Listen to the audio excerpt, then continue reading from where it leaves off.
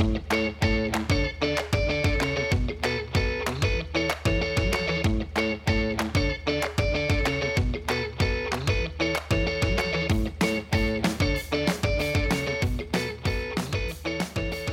to Uncorked, another podcast brought to you by Team Corker. This week, we have our very first electrician, female electrician, I might add. Kahla brings a conversation to light of what it is to work not only in a trade, but in a very male-dominated trade. And it's easy to think about the gender biases with, dare I say, the corporate space. And yet we've never had a conversation about what it is like beyond the corporate gender binary, if you will. Men at the top. What is it like working in a room full of trades people that are mostly men? And Kahla shares not only the day-to-day, but also how she has chosen to develop herself through comedy and what that means beyond her work as well. I really enjoyed this conversation, and I hope you do as well. Welcome to the show. Hi. I am so pumped to have this conversation because, this is like a referral through 6 degrees of separation from a hair salon in Vancouver, and you live in Victoria. And I've never had a female electrician on the show before. Oh, cool. Yeah. And you tell me that you're not the only one. There's quite a few. It's probably the most popular trade for women to get into, I think. Well, can we start there? And then we're going to riff on like the decade plus of experience that you've had. But how did you come to make the choice to say, I want to go into the trades and I want to be an electrician? Oh, like the beginning story. I lived in Winnipeg for a few winters. And I decided, because winter is pretty brutal, you're stuck indoors. So I started to study electronics manuals. Just out of boredom, just because I was interested. And I realized I needed someone to explain it to me. So I called my friends around, like, do you guys know anyone who can teach me about electricity? And someone said, Gerhard Decker at Northern Sun Farms. So I called him. And so Northern Sun Farms is an off-grid farm, like a communal farm, like quite a few families live on the farm. And Gerhard's job on the farm is to maintain and build the solar and wind setups. So he said that I could come and live there and I would work in exchange for food and lodging. And so I moved there in the winter. Wow. And so that was a really cool experience. Yeah. Was the farm in Winnipeg or outside of the city? Outside of the city. It's near Steinbach, Manitoba. All right. Yeah. I don't know where that is, but for context in the world of Canada, that sounds like it might be somewhere slightly remote or more remote than a city like Vancouver or Victoria. Yeah, it's a bit south of Winnipeg. So it's not in the city, it's outside, out in farmland. It's beautiful. It's a really cool place, actually. I think they accept visitors and they have some programming that goes on there. Cool. If there's an opportunity to visit. Yeah. Okay, so from this experience, these cold winters with a beautiful mentor, and then what happened?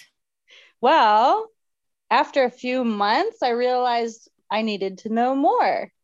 I was also late in life to pick a career. I was like 24 years old, 25, because I didn't know what I wanted as a career. So I was sort of just doing whatever I here and there, right? Yes, and let's be clear. 25 is not late. I mean, people pick a career at 25 and by the time they're 35 have a completely different career. So kudos to you. At 25, you knew that you wanted to dive into the world of electrician. Well, I narrowed it down. I knew I wanted a good job. So I narrowed it down to either electrician or nurse. Whatever research I did, I decided those are the two I could see myself doing. Cool. And then after that, I realized I needed to do an apprenticeship. So I moved to Vancouver because that's where I'm from. And I had heard that to get an apprenticeship is often quite a networking task. Yeah. Often it's like you're hired on by someone you know, but I couldn't actually find anyone that would hire me. So what I found through a work center was There's a program called the STEP program in British Columbia, and it's funding to get minorities into trades. I think the Trades and Labor Council puts that on. So that's some good information for people to know who are interested, who are minorities, who want to get into trades. And they ended up funding my first year of school. So that's how I knew that was happening. Yeah. And my first year of school was at the union school for the International Brotherhood of Electrical Workers, Local 213. Gosh, brotherhood. So gendered. Yeah. Okay. So you Still go to called. school and then you get an apprentice. Yeah. You get And your apprenticeship, I assume, after school. yes. And then I worked. But So on your own? no. So after I did the school, I was accepted into the union. And the way the electrical union does their apprenticeship program is you become their apprentice. Then they have a dispatch system for jobs. So I had like virtually no job interviews. I was dispatched to a job as a certain level apprentice and was expected to be able to do that level of work. That was kind of a neat way to get in there. It wasn't nepotism at all. You showed up and that's who they got, Right. you know? Yeah. And where did gender come into play for you at all? Like, did you think I'm a female, I'm a minority, I'm ever? Or were you like, I'm just as qualified as the next person and this is what I want to do? Oh no, I had so many mental health issues for Oh, sure related to. Yeah, I mean, ideally, my dream was that I would find a woman to be my journey person and yeah. teach, but obviously that didn't happen. Mm, My first year school teacher was female, actually, so that was refreshing to see because it was an issue that I didn't know if I could do it because I didn't see any other women doing it. yeah. Right? It's like it's hard to see yourself doing something unless you can see like a role model, Yeah. right? Totally. So it was always super awesome when I'd wind up on a job site with other women. Yeah. It was rare and it was scary. It was really intimidating, the idea of going to work with a bunch of men Right. because I didn't know how they would treat me or act around me. Yeah. Well, I really commend you. I mean, full stop. I commend you for exploring this path. And there are a lot of conversations that we have on this podcast that say exactly that. And, a podcast that was recently aired was about a Black yoga teacher. And she said, Cool. I went to yoga and I looked around the studio and there was no one else who was Black. And when she looked on the schedule, she could never find a Black yoga teacher. So she didn't know where she fit within this yoga community. And so she became a yoga teacher so that other Black people would see themselves in her. And it Cool. is alarming to me that it's 2021 and we still need to be doing this. Like you need to be the female electrician so that someone else knows that they too can be that. And perhaps they line up to work with you. Yet I really have to commend you, and we'll put the link below, that your stand-up routine summed up everything that I could have thought being a female electrician was about. And, when I asked why stand-up, I want to hear, how did you get into stand-up comedy and why did you choose that as a road of development for yourself? Oh, yeah. So where I work now, I've started to get really involved in my union, actually. So one day someone was retiring. This is the long story. Do you want the long story or the short story? I want it. You're funny. Someone was retiring and they said, well, you worked with this man, so why don't you present his retirement gift? And I thought, oh, yeah, sure. I realized only like moments before getting up in front of everyone that they expected me to like say a speech and I had nothing prepared. And I like tripped over my words, tried to make jokes, and it was like the worst retirement presentation I think I could have ever imagined. And one thing I remember though is it felt good when people would laugh, even if I was self-deprecating. Yeah.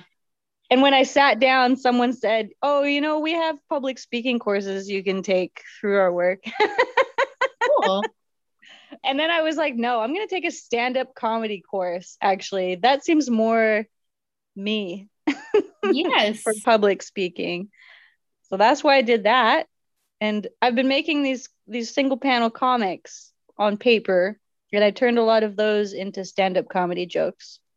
Oh, that's good content. So start by doodling comics and then take those comics on to the stage with a mic. And all of a sudden, you're creating workplace humor that's hilarious. Yeah. A lot of the motivation for doing the comedy is finding a way to make awkward or uncomfortable situations tolerable and Mhm. funny, Yeah. right? Because sometimes you could really get offended and you have to figure out a way to not to keep working with these people, right? Right. Well, or to keep living life. How about? I mean, I was Yeah. running with a friend who has a child in school, and because of COVID and closures and whatnot, the kids aren't in school right now. And they the school sent something out that said, we're going to have a special time on this Friday, and for 30 minutes the kids can practice playing, and they can do unstructured time and they can play. And the parents just laughed and said, what does this mean if 8-year-olds need scheduled time to play? And have we Right. forgot the joys of play? And what comes with play is imagination and laughter and creativity. And it feels like it needs to be scheduled for an 8-year-old, or if it needs to be scheduled for an 8-year-old, what happens to us when we're in our 30s? Like, have we completely lost the art of playing, let alone laughing? And I think it says so much if you can help create laughter, because, life can be tough. It can be hard to adult. And thank goodness for some levity, especially from your electrician. Totally. That is exactly the perspective that I'm going for. Like in my personal life, I have to like work to find joy every day Mhm. just Yeah. to feel like life is awesome and it's working. It's making me feel really good. Aw, that's awesome. Well, before we Yeah. get off the topic, we'll make sure these links are in the show notes. So you actually have a comic book that's for sale, and that's adorable and hilarious. And you also self-published your own zine. Yes. The comic book is called Shop Talk Trade Comics. So you can look at them also for free online, on Instagram under that name and on Facebook too. And so I also have a blog actually, which is called The Secret Life of an Apprentice Electrician. And I took the best of and put them in a zine. I've been making zines since I was in high school. It's sort of a counterculture or like a punk scene. People make zines, right? Yeah. But I'm just explaining because I don't know if very many people know what a zine is, but it's essentially a cheap way to publish. It's just photocopies folded in half and stapled. And so this zine is called What's So Funny About Being a Female Electrician? And question mark. And that's what it is. It's a collection of stories and anecdotes and advice and jokes. And there's some comics in there too. And it's just about being a female electrician, or my experiences anyway. Yeah. Well, can you give us a teaser? Can you give us a story or two of, or an antidote of what is in fact so funny about being a female electrician? Hmm. That's a good question. There's gender dynamics and power dynamics that you're constantly working with or against. And that creates some really interesting scenes. Like there's some things that men do when women aren't there that now I witness every day. Right. Right? Right. Or things that they say that they're thinking that I wouldn't otherwise be privy to. Right. And also things that women say too. Like I was working once on the street when I worked for the city of Victoria, and an old lady came up to me, and I thought she was going to talk to me about the job that we were doing. And she said, you're doing the job of a man. Mhm. And I was really taken aback, and I didn't know how to. I was like, okay, thank you. But I turned that into a comic at first. I said in the comic, I said that I told her and you're growing a beard like a man. And then we high-fived. Yeah. Oh, my heart. It's kind of like children say the darndest things, or, we make it feel like there's like a generation of certain people say really funny things. And yet the reality is, as adults, like some adults say really stupid things. And when it comes to gender and perhaps like gender as it relates to career, gosh darn it, adults can say really dumb things. Yeah, it's hilarious. Yeah, like there's something about like xenophobia in general. It's ridiculous. Just the whole concept of to me is has so much potential for hilarity. Just like Right. some really bigoted things, like if you just pick them apart, they're actually hilarious, right? Right. Like Yes. you think that? Like how could you even draw those lines? It's so weird. Yeah. Oh gosh. Okay, you mentioned joy, and I think being a tradesperson just comes with a certain level of structure. It certainly comes with a dynamic, as we've talked about. But I'm wondering about life beyond your trade and beyond your day to day. What do you do for fun, and where do you generate joy on a daily basis? Oh, I have a dog that I love to spend time with, and we play the keep away game every day. I was thinking about this the other day, that is something that gives me daily joy. Aw, Just like I act like a little kid, and yeah. so does she. She's 10 and she's still people think she's a puppy. Oh, wow. Have you had her for 10 years? Yes, yeah. Oh gosh, I have a 10-month-old puppy and he's 100% rascal. Um, Nice.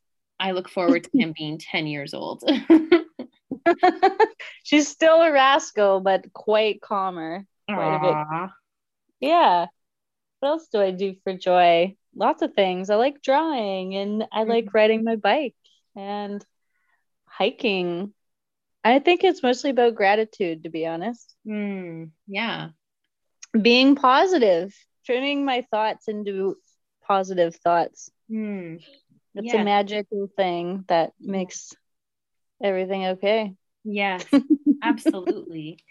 I'm wondering, with the experience that you've had as it relates to gender and beyond your career, do you notice the world differently? Because I can imagine that you can't turn a switch. It's like, oh, at work, I get that I may be the only female here in this moment. But then when you go out in the world, does it make you notice interactions differently? Or do you notice Hmm. feeling like you, I don't want to say like you belong or don't belong places. I'm just wondering if it spills over into any other areas of your life that you become more aware.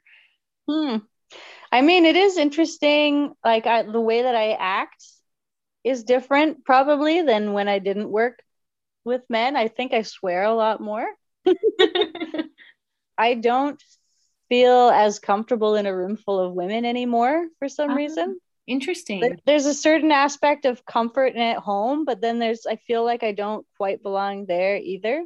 Does that make sense? Absolutely. I Yeah. don't like, I remember when I was younger, there was a bit of learning to be a woman that my mom was trying to teach me. And some of it was pretending to be helpless and stupid. Ah, She would never talk about it like that. I really rejected that as a child. I was like, I'm not pretending like I don't know how to do this. I obviously know how to do this. And she's like, well, you could get someone else to do it for you. ah, Right. And that's wasn't what I was going to do. yeah. Right on. You're like, I don't need to be dumb. Thank you. Yeah. But Yeah. there's a part of me that believed maybe I was dumb too. I really had to battle that self esteem, right? There's something that happens to teenage girls that really drops your self esteem. And part of it is feeling like that's what's expected of you too. Even if you don't have low self esteem, you feel like you're supposed to act like you have low self esteem to fit in. Gosh, this is sage. I think there's so much more to get out of this conversation. And it's fascinating for me to listen and see how you interact with the older generation and this, generation of older men for that matter. And yet I wonder and can't wait really to riff with you more on the impact you could make to the younger generation and teenage girls, potentially, specifically. Imagine the impact you could make there. It feels greater than than anything. Oh, that would be cool. Let's do that. More of you in the world. Aw, there is some women in trades groups that you could find all sorts of people who actually do that as their job. Like there's a BCC WIT. It's a women in trades group, and they're pretty much an advocacy and training group. I can send you a link and you can find out more about them. But that's a Cool. good entryway for women who are interested in trades. And I think they do go into schools, or they used to for COVID, before Yeah. COVID. Yeah. Amazing. Yeah. Right on. Okay. Well, we wrap every podcast with the same question, and that is, what is currently making your heart beat faster? I think the sugary water bubbly pop is sugar. Sugar for the win. Also, this conversation, I feel like this is Aw. really cool. Thank you for doing this podcast. Well, Yeah. thank you for saying yes, because what I recognize is I was a stranger who reached out on Instagram, and it's not lost on me that sometimes social media can feel, all the things like obligation, like a nuisance. And sometimes it can feel like connection of, I'm in the mountains and you're in Victoria, and we get to have a conversation that we really would otherwise not be having on this Tuesday afternoon. So thank you for saying yes, and know that your yes totally made a dent in my heart. I really appreciate your time. Yeah, my pleasure. So fun. So fun. So we'll make I sure links are enjoyed it. below. Follow the journey, learn to giggle, and recognize that when you see a female trades person, that they're still a minority, and that's a reality. Yes, it is true. Thank you so much. I really appreciate your time.